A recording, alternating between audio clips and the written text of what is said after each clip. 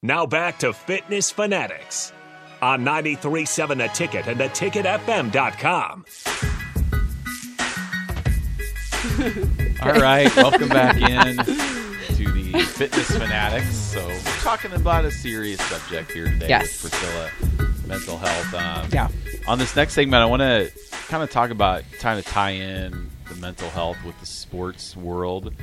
Just in the last year, we've had a couple high-profile athletes that, have had to step away from competitions, and Simone Biles being one of them during the Olympics, and then the tennis player Naomi Osaka had to step away from a couple of majors, and so for someone like me, I'm just an average Joe, an average Jeff, yeah, just a huckleberry person just going along life, and never really had to relate to what somebody like Simone was going through, the pressure and all that. Try to explain to our listening audience and me, how I can relate to that, or how I can understand kind of what she's going through. Because I think a lot of people are like, "Whoa, what? She's not going to participate in this event," and then you're like.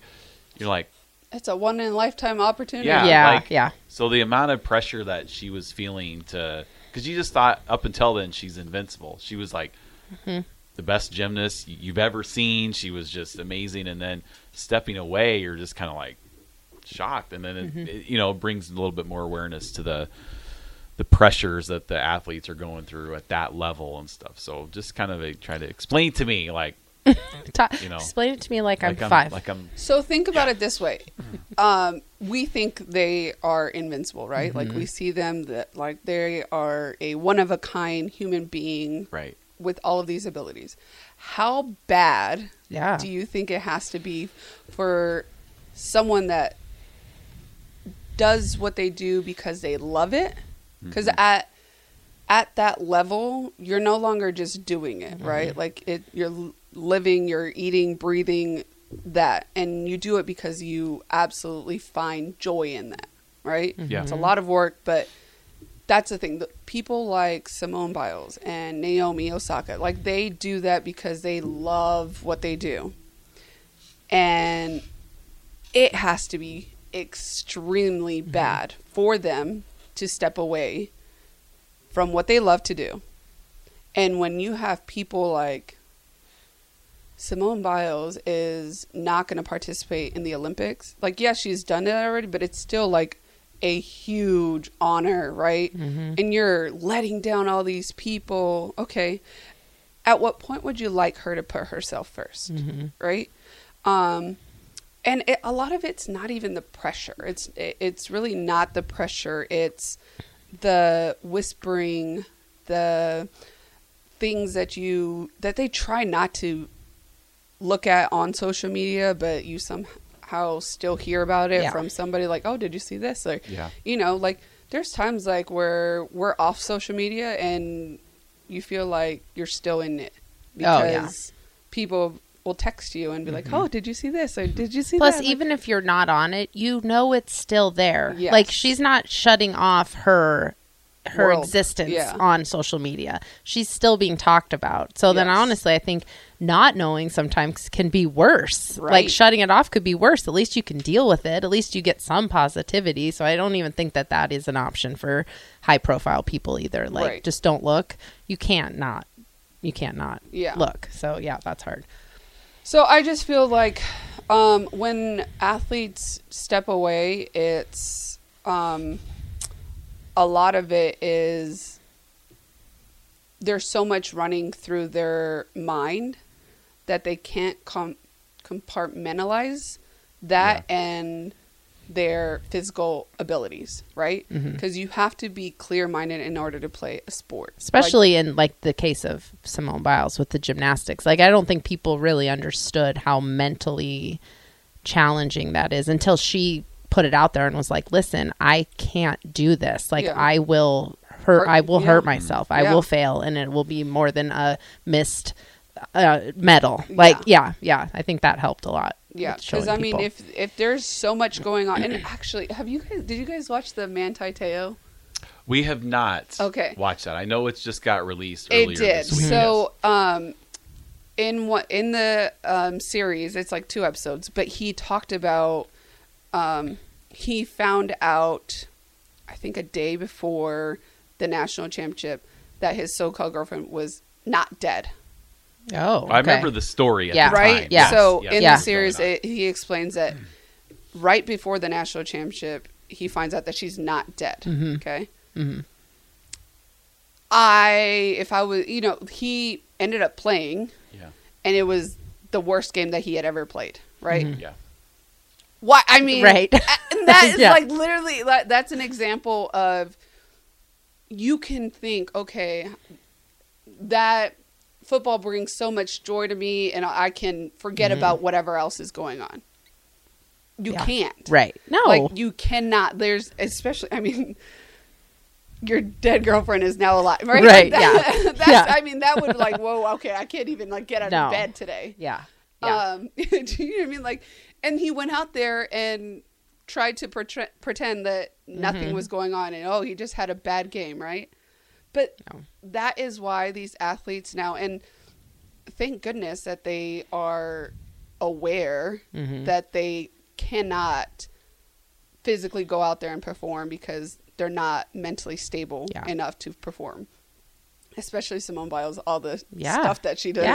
Yeah. She'll lose herself. She will not know where she is in gravity. Like that is something that we don't have to deal with. Well, and tennis, like the balls come in at you like 100 miles an hour. Yeah. So can you imagine, like, you're lost an eye. Yeah. So it's a big deal. So I guess my advice to people, and when it comes to like high profile athletes, or even just athletes in general, if you have an athlete at home and they're just like, hey, I need a mental rest day, like, listen to your kids, because a lot of the times we don't know what's going on with them, but you also have to create that platform for them, right? Like, they feel safe to say something. Feel safe, but like, if you can bring yourself to their level and just be like, listen, mommy's having a bad day too. Yeah. Okay. And huge. Mommy's head is somewhere else. And yes, I snapped at you, but I didn't mean it because I'm having a bad day. Right. If you can share one bad day with your kid, they're like, whoa.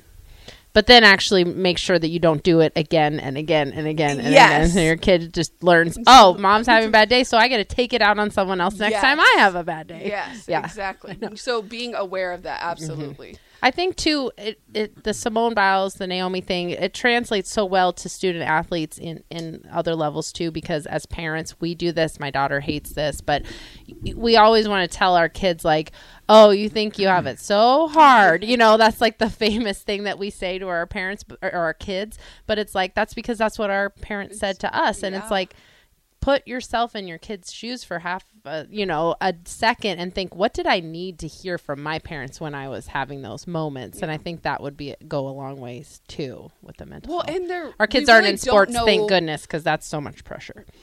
But it's really different for our kids now because they have a whole line of social media that we did not have, right? Yeah. So you can't even be like, you think you have it hard, like.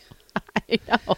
Also, if I had a bad day, it doesn't get blasted on it wasn't blasted on social media. Like, someone can snap a picture of you and just be like, "Oh, look, she lost it," and now it's like the whole world, So they are living a very different life from what we experience. So just as a parent, my kid's not in the social media world yet, though she does think she's famous. Yeah. She does think she is famous. So she's not out there. So I am trying to create that platform now where, hey, talk to me like every day. I don't just say, hey, how was your day? Like, I want to know, like, what you did all day long. Yeah. Who you sat with at lunch, what you guys, what y'all ate, what you did, and all of this stuff. So that, she might be annoyed, like, Mom, I don't know what I did today. And I don't normally get that, but at least she knows because there's days. She can say it if she has to. She's called me out. There's some days, like, I pick her up and I'm, like, busy on my phone or whatever. She goes, Are you going to ask me how my day was? Yeah. Absolutely. Yes, ma'am. Yep. I sure am. How was your day? Yeah. So, and they get used to that, right? And it's creating that relationship, that platform where that safety, where I can come to my mom and tell her whatever I need to. Because there's times where she didn't tell me, like, oh, somebody was mean to me at school today, and I'll find out later. I'm like, how come you didn't tell me? She's like, well, you were just going to tell me. Like, yeah. I'm like, no, I want to know. I want to be there. I want to try to help in any way. I will listen to what happened, and we will figure out how you want to handle it.